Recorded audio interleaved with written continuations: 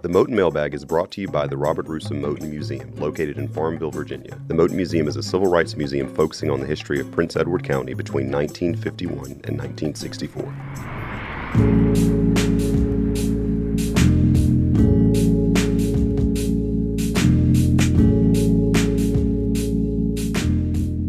Welcome to the Moton Mailbag. I'm Kanan Townsend, the Director of Education and Public Programs. And I'm Leah Brown, the Assistant Director of Education. The Moton Mailbag is a weekly listener question show. Each week, we'll answer questions about U.S. history, African American culture, civil rights, and more. Feel free to submit your questions via Facebook, Twitter, and Instagram at Moton Museum, or just email us at info@motonmuseum.org. Please send your questions. That's the only way we can keep this going. We do appreciate it. So, Leah, how has life been post-quarantine world for you? I realized that I don't need to go to the grocery store as much as I initially thought I did. So just been hanging out at home, enjoying the weather, been sitting outside. It's been great. Good for morale, Lord knows. So yeah, just hanging in there, keeping perspective. How about you? Yeah, it's going. Like we said last pod, we are in air quotes essential, so we are still kind of here at work. Very, very thankful to be state employees and to still be getting paid and such. I know a lot of people are not, but just things are just a lot more mundane than usual until this is over, whenever this is over, if this is over. But drive to work, drive back, drive to work, drive back. Drive to daycare, drive to work, drive back. Like, it's just very, very meticulous. But yeah, the weather's getting nice. It rained, so the pollen got washed away temporarily. So yes. That's nice. I've been going for walks, which is nice. Yeah, but missing sports and oh god, the sports, human interaction, and actually being able to find things in the grocery store. By virtue of like fresh meat and stuff like that. But we will continue to follow guidelines of the CDC and keep pushing on forward. Yep. But here we are back with the Moton Mailbag again. Please keep sending your questions. Y'all been great about that so far. If you don't send questions, we will start emailing random people in our contact list and say, ask me a question. I will talk to my family. I will call my mom and say, Mom, ask me something, anything. She'll be like, what are you talking about? And I'll be like, it's cool. It's for the podcast. And teachers, help us help you. Please send in your questions. Have your kids send in questions. It's a great project. So far, these episodes have been averaging about 20 minutes. Just buckle in. This is going to be a little bit longer because there are some very thought-provoking questions. Yeah. And the first one is going to be quite interesting. So let's go ahead and get into it. Leah, what year or what years do you think were some of the most significant in the topic of U.S. history? I'm going to go with Reconstruction, 1865 to 1877. In that golden spotlight of a period in American history, the goals of democracy and representation were as close as they have ever been within the nation. So to complete those lofty goals that are in the founding documents, that was when that was happening. And then it was, shut down. So we have that part. But yeah, I'm going to give it to Reconstruction. And when there was hope for representation within the nation. Granted, the ladies weren't involved politically, but they were also very much involved politically. That's the head scratcher of American history. Women are definitely there. They're doing things, but they're not given much credit. So to do just Reconstruction, because so much was going on. The country was literally in shambles. But that gave opportunity to build up some more until those who were in power took that power back. So yeah. When did you decide that? Like, was there like a class or in grade school or undergrad or grad that kind of really like, oh wow, Reconstruction, yes? I think I decided that when, looking at different documents and, all right, let's be clear. I was very confused when it was like, oh yeah, so-and-so was the first African-American man in Congress. I was like, how do you get to be in Congress? Oh, it was during Reconstruction. Oh, okay. So just finding different information about different peoples, though the exceptions the outliers and how they even got to be in power. So maybe not a class per se, but definitely building up to that, American, figuring out, all right, the class was American intellectual history at William and Mary. And I was like, what? So how the different books and journals, those primary sources, some books are not primary sources, but the journals per se explain what society was like, and then putting that content together with the timeline of, well, this is when this person was involved, the outliers. So just culmination of, wait a minute. Oh, that's why it worked, and that's why it stopped. So yeah, those years. It's an interesting time period. That is for sure. How about you? I went with a year, and it's a year that is still remembered as one of the most impactful of the 20th century. And that year is 1968. And I went with that year in particular because, two very obvious things are assassinations, right? Martin Luther King Jr. and Robert F. Kennedy, Bobby Kennedy. Both were assassinated in 1968. You got the U.S. in the height of the space race before we eventually land on the moon in 1969. You've got the end of LBJ's presidency. Nixon is elected. You've got Apollo 8 making the first rotation around the moon. You've got the Olympic protests. And I'm going to kick myself because I can't remember their names, but, with the one where they won first place and third place, and they stood up and they threw their fist in the air. So Vietnam, you name it, and it's happening in 1968. It's a whirlwind. You could do a whole course on just that 1 year because of all the stuff that happened in 1968. So for that reason, I went with that answer. And this is a little bit of a sidebar, but not everybody. People sometimes wonder, I wonder what happened on my birthday, right? What happened on my birthday? My birthday's November 22nd. And so 30 years before I was born was the assassination of John F. Kennedy, November 22nd, 1963. So ever since then, I was like, oh. So I've always felt this connection to that time period and this connection to the Kennedys. And so that just have always made me curious about them, about their background. And so I guess that kind of brought 1968 even more to the forefront, given everything that happened related to their family and otherwise. Yeah, that makes sense. Yeah, that checks. Somebody name a year that's more impactful. Somebody do it. You can't do it. Kidding. Well, impactful is a broad term. But let's segue on to the next topic. And Leah will have to stop me from talking on too long for this next question. But okay. And Prince Edward. Wait, did I ask the first one? Or did you ask the first one? You asked the first one, didn't you? I did. Okay, remember. You go for it. You asked the next one. I'm going to ask you. And she's going to curtail me. What would Farmville or Prince Edward County be like today without the Prince Edward County school closings? Oh, Lord. Let's give a little bit of background. Yeah. Not assume that everybody knows. So, as you hear in our kind of forethought, whatever the proper term is, we focus on the history of Prince Edward County between 1951 and 1964. The latter half of that history is focused on the Prince Edward County school closings. That happened between 1959 and 1964. Public schools were closed here for 5 years to avoid desegregation. That's the short version of that. Mm-hmm. And so during that 5-year time period, things changed drastically in the county. So prior to this time period, which is prior to a lot of things, Farmville was a very different place. People had to travel down Route 15 to get where they were going a lot more often back then, which often brought people right through Farmville, Virginia. So if you look at Main Street 1950s and Main Street today, it might be similar, but that's only because Main Street today is finally getting back to what it used to be in the past. Back then, it was super vibrant. It was super bright, kind of like it is today. But Main Street didn't have a lot going on, as much going on for a very long time after that time period. But there were a lot of hotels, lots of restaurants, lots of places to shop, lots of places to eat, lots of places to sleep. And that was because Farmville was a hub. People would come to Farmville back then to go shopping, like people in Farmville today might go to Richmond or Lynchburg or Charlottesville to go shopping. It was a spot, so I am one to believe that if the school closings had not happened, that Farmville would be comparable to the size of Charlottesville right now.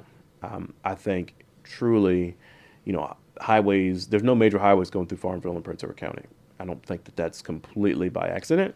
I think the school closings impacted economics on a way that we will never truly be able to measure.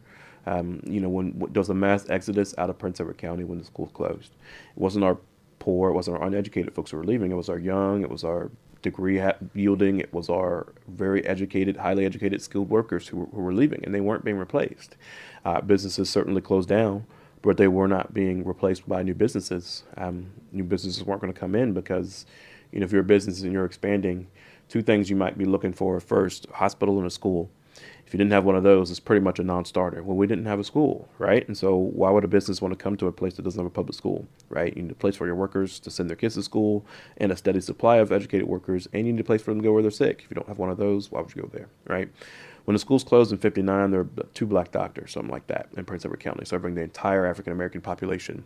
One left immediately when the schools closed. The other tried to stay. So now this doctor has to work with the entire African-American population of Prince Edward County and homeschool their son at the same time. As you can probably guess, that didn't last very long. And so now we have no black doctors in Prince Edward County. So this, essentially the Prince Edward County school closings, it completely put the boot on any expansion that was happening here in the heart of Virginia, because we had a complete reboot because all those folks who were here left. I mean, there was a strong black middle class in Prince Edward County for years, going back to post-Civil War time, right? Very strong African-American middle class. And those are the exact people who are leaving, the people who didn't have to deal with it because they had skills that could transfer to other places. And so they left, and they just were not replaced. And we are now, again, like I said, getting back to what old Main Street used to look like in other areas, economically, but it put a boot on it. And it stopped the growth for a very, very, very long time.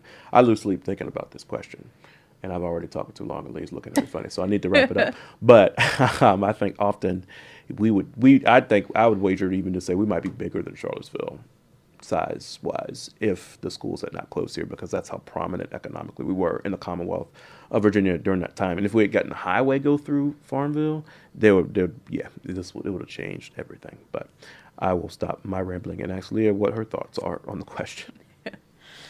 So, fairly new to Prince Edward, so still learning a lot about the family groups that were here, who left, who could leave. Definitely thinking about the mass exodus and how that changed everything. Role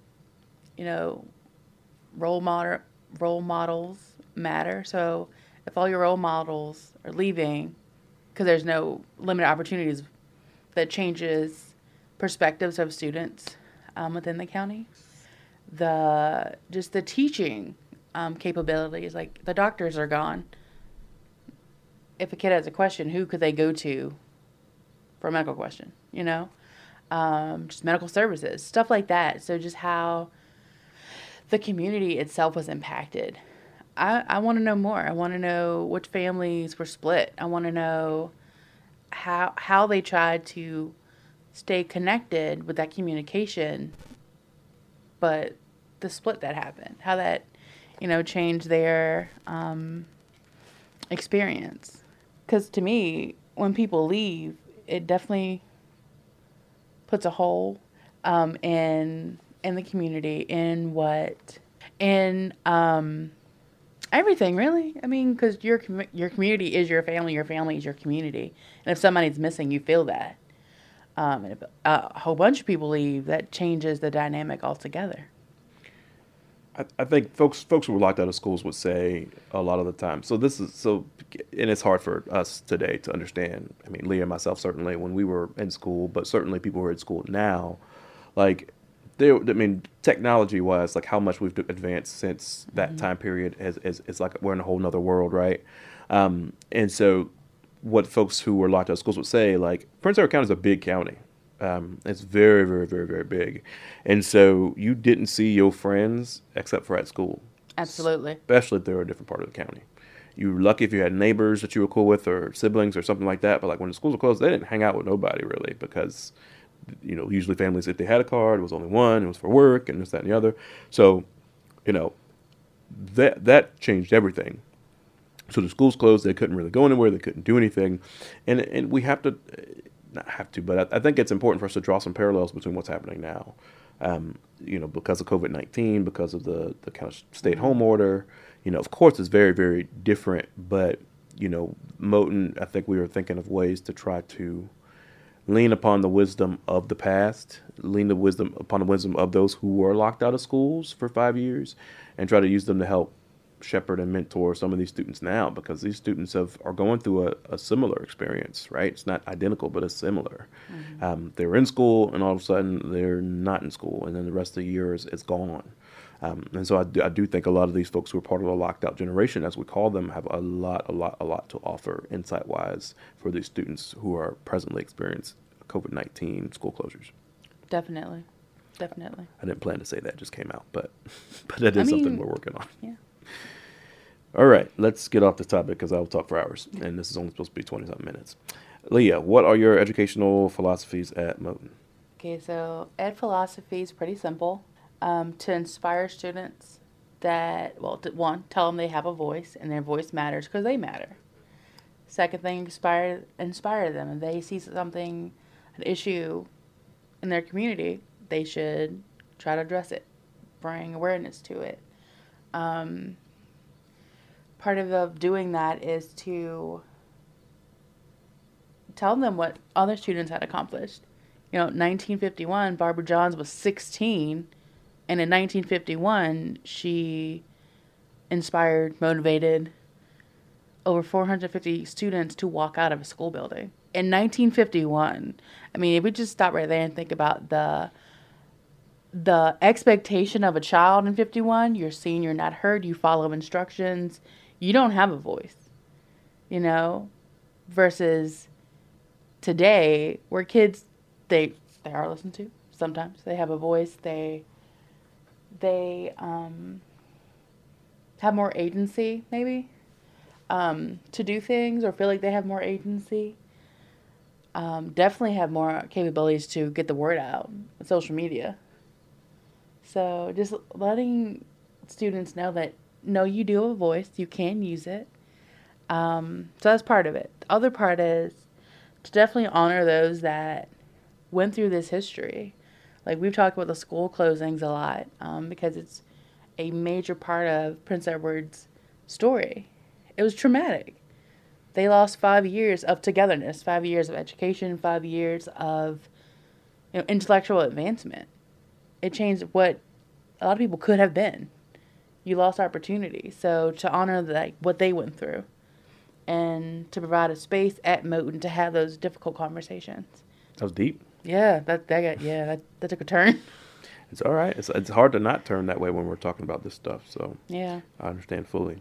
What you got? Leah said it at all, but we just try to let the students leave with more critical thinking skills than what they came to the museum with. Hopefully they're leaving curious. Hopefully they are leaving asking questions.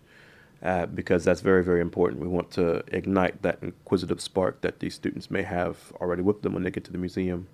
It's about presenting this history, any history, in an objective way, and letting them formulate their own opinion, right? We're not here to tell you how to think, but look for those perspectives, look for those angles, look for how the story is presented, look for who's presenting the story, and then ask questions about it. Why did they present it this way? Who is the person presenting it? This, that, and the other. Critical thinking, which will hopefully lead to them having a very, very, very successful career in problem solving, because that's what it all kind of comes back to. How do we fix the issues of the present? Well, you start by looking at the past. Look at the past, and odds are it's happened before. They may have called it something different. It may have looked different, but odds are these problems are not new. So, I answered that. So that means I asked the next one. Leah, at what? Wait a minute. Didn't I asked the last one? Whatever. I'll ask you. Yeah, that's fine. I know. I don't know. It's okay. We're still getting used to this. It's okay. At what age do we start teaching hard history? I think we start teaching it at age 0. However, scaffolding. Mm-hmm. And I don't mean like scaffolding like for a construction site. I mean like educational scaffolding, right? And so you build up to even harder stuff. I think it's never too early to talk about fairness. I think a lot of topics of U.S. history or otherwise is centered around equality, right? And what's equal, that means what's fair, right? Equality and equity is about fairness and what's just and what's right. And I don't think you're ever too early to talk about fairness, about right and wrong, about values. I think all of that is integrative in talking about hard topics in history. I think every topic in history is a hard topic. If you're being honest, whether it's Columbus, whether it's the Revolutionary War, whether it's Jim Crow, whether it's World War I, World War II. I mean, I think any topic in history is a hard topic if you're telling multiple perspectives. If you're only telling one perspective, oh, it was this glorious battle that we won over this, that, and the other people, and we took this land and this, that, and the other, and that was the whole story. Okay, what about the other angle? Because I guarantee they're going to tell something completely different. Yes, you may still come to the same conclusion, a loss is a loss. However, the context and the aftermath of that may be very, very, very, very different. So I think at age 0, I mean, at least that's how I try to treat it. It's about teaching about people are different, right? But just because they're different doesn't mean that's wrong, that they're different than you, right? People are different. But yeah, you teach about fairness, you teach about justice, you teach about equality. You begin to plant the seeds of what equity is and privilege and marginalization and who are the in groups, who are the out groups. I think there's never too early to really start talking about that. And then as you continue to teach about that, as they continue to grasp that, you of course evolve into more specific examples. Here's what happens when an in group goes against an out group. Here's what happens when the privileged do something against the marginalized. Here's what happens when tyranny and oppression are allowed to go unchecked. Then you get into the real nitty-gritty. But I don't think there's an age that's too early to start talking about fairness. Your thoughts, Leah? Yeah, I agree. The short answer is, based on the kid, kids have questions. They will ask you all types of questions if you listen to them. They're seeing things, and like you said about fairness and equality, kids know when they're not being treated fairly, and they will let you know. So to begin with that foundation of being different is not bad. It is not wrong. It is just different. And once you have that, you can build on the harder topics. Definitely. So big reader, if you couldn't tell that already. I like reading children's books to help explain difficult topics. Some writers sometimes said, if you want to talk about something traumatic, write small. Trying to explain a difficult topic, how would you explain it to a little kid? That's how I factor in when I'm creating programs, how to scale language, what words to say, what words not to say, going from there. So when I moved, I brought all my Magic Treehouse books, my Dear Americas, my Royal Diaries, and how I engaged with those historical figures that way. But the American Gold books, Addie. So Addie was an enslaved girl. So learning about her taught about the institution of slavery. So finding what's applicable to the child, what the kid's interested in, and then meeting them that way. That being said, there needs to be a debrief afterwards. Like, don't show them a traumatic movie or thing and then just leave it. You got to talk them through it because they're going to have questions. A lot of history is scary. People were hateful and mean, and they hurt people because they had their own motives or value systems that did not go along with those other groups. So part of teaching hard history is being willing to be uncomfortable as a teacher or a parent or an aunt, in my case, to provide the space for the kids to have those conversations and just say, like, hey, this is what happened in this time period. This is why it happened. So, yeah. I think you said it. So, speaking of books, though, Leah is a reader. I'm not a reader, but that's another conversation. That's because I'm in grad school, so I have no time to read. And I'm going to go back into school so I can continue not reading. But that kind of influenced the choice of this question, which is kind of in the cultural segment. And we'll try to be concise because we are over time, but that's all right. So, Leah, what's your favorite book or favorite books within or influenced by African American culture? Okay, so this one's heavy. Let's be clear. I want to give that caveat. Warning. Yeah. Okay, whatever Jacqueline Woodson writes, I read. She's one of those authors. I'm like, yep, new book, gotta buy it. So I read this book in middle school and in high school, and I still have it, same copy. And the book is called If You Come Softly. The title was based off an Audre Lorde poem.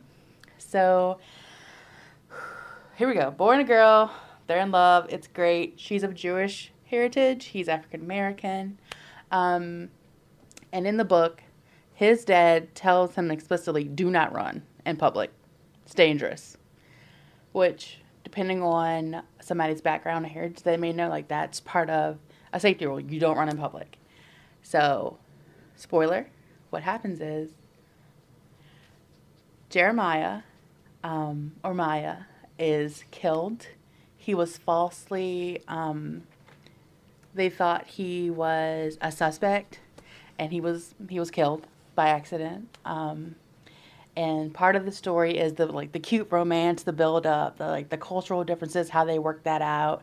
They're together, it's happy, and then it all falls apart because, he's now gone. So how she dealt with that grief, how his parents dealt with that grief in those conversations.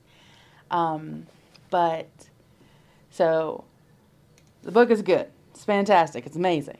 It is heavy. You go for a walk afterwards. You got to get up and move. There's also a sequel. Behind You is the name of the sequel. Have that too. So it kind of it tells a story about a story that is common depending on your background, that not everybody would know. So yeah, definitely. I know you said you read it in middle school. Yeah. What age would you recommend for folks to read it? I'm going to give it to high school and up. Probably a safe bet. Yeah. High school. All right. Mine's a little lighter.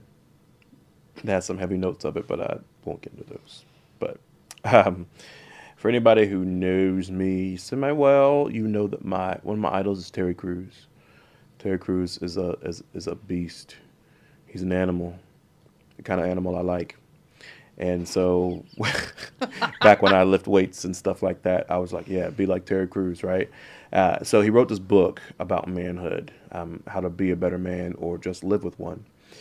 And that's probably one of the first books I've read cover to cover, like in a reasonable amount of time, like not like considering like AR tests in elementary school or anything like that. Like first book I read like cover to cover because I wanted to, like, and like a reasonable, like not like years apart.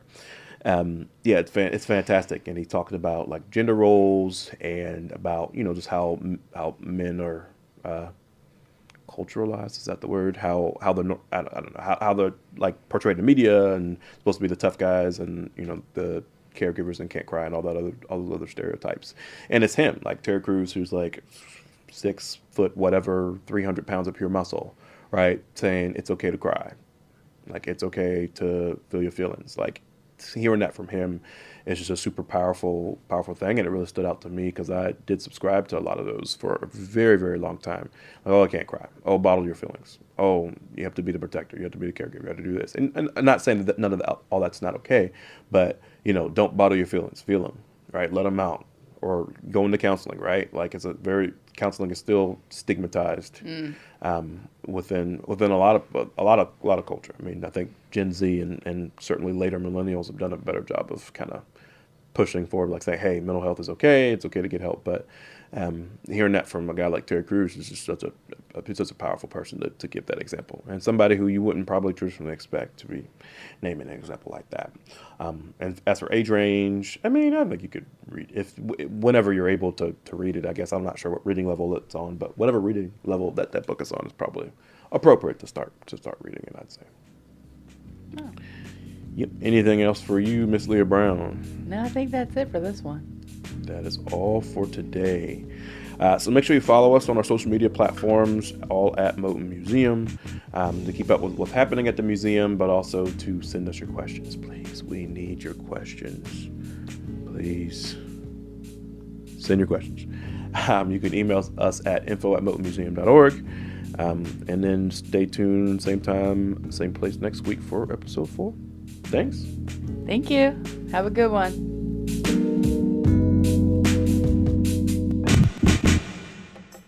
The Moton Mailbag is brought to you by the Robert Russo Moton Museum, located in Farmville, Virginia. The Moton Museum is a civil rights museum focusing on the history of Prince Edward County between 1951 and 1964.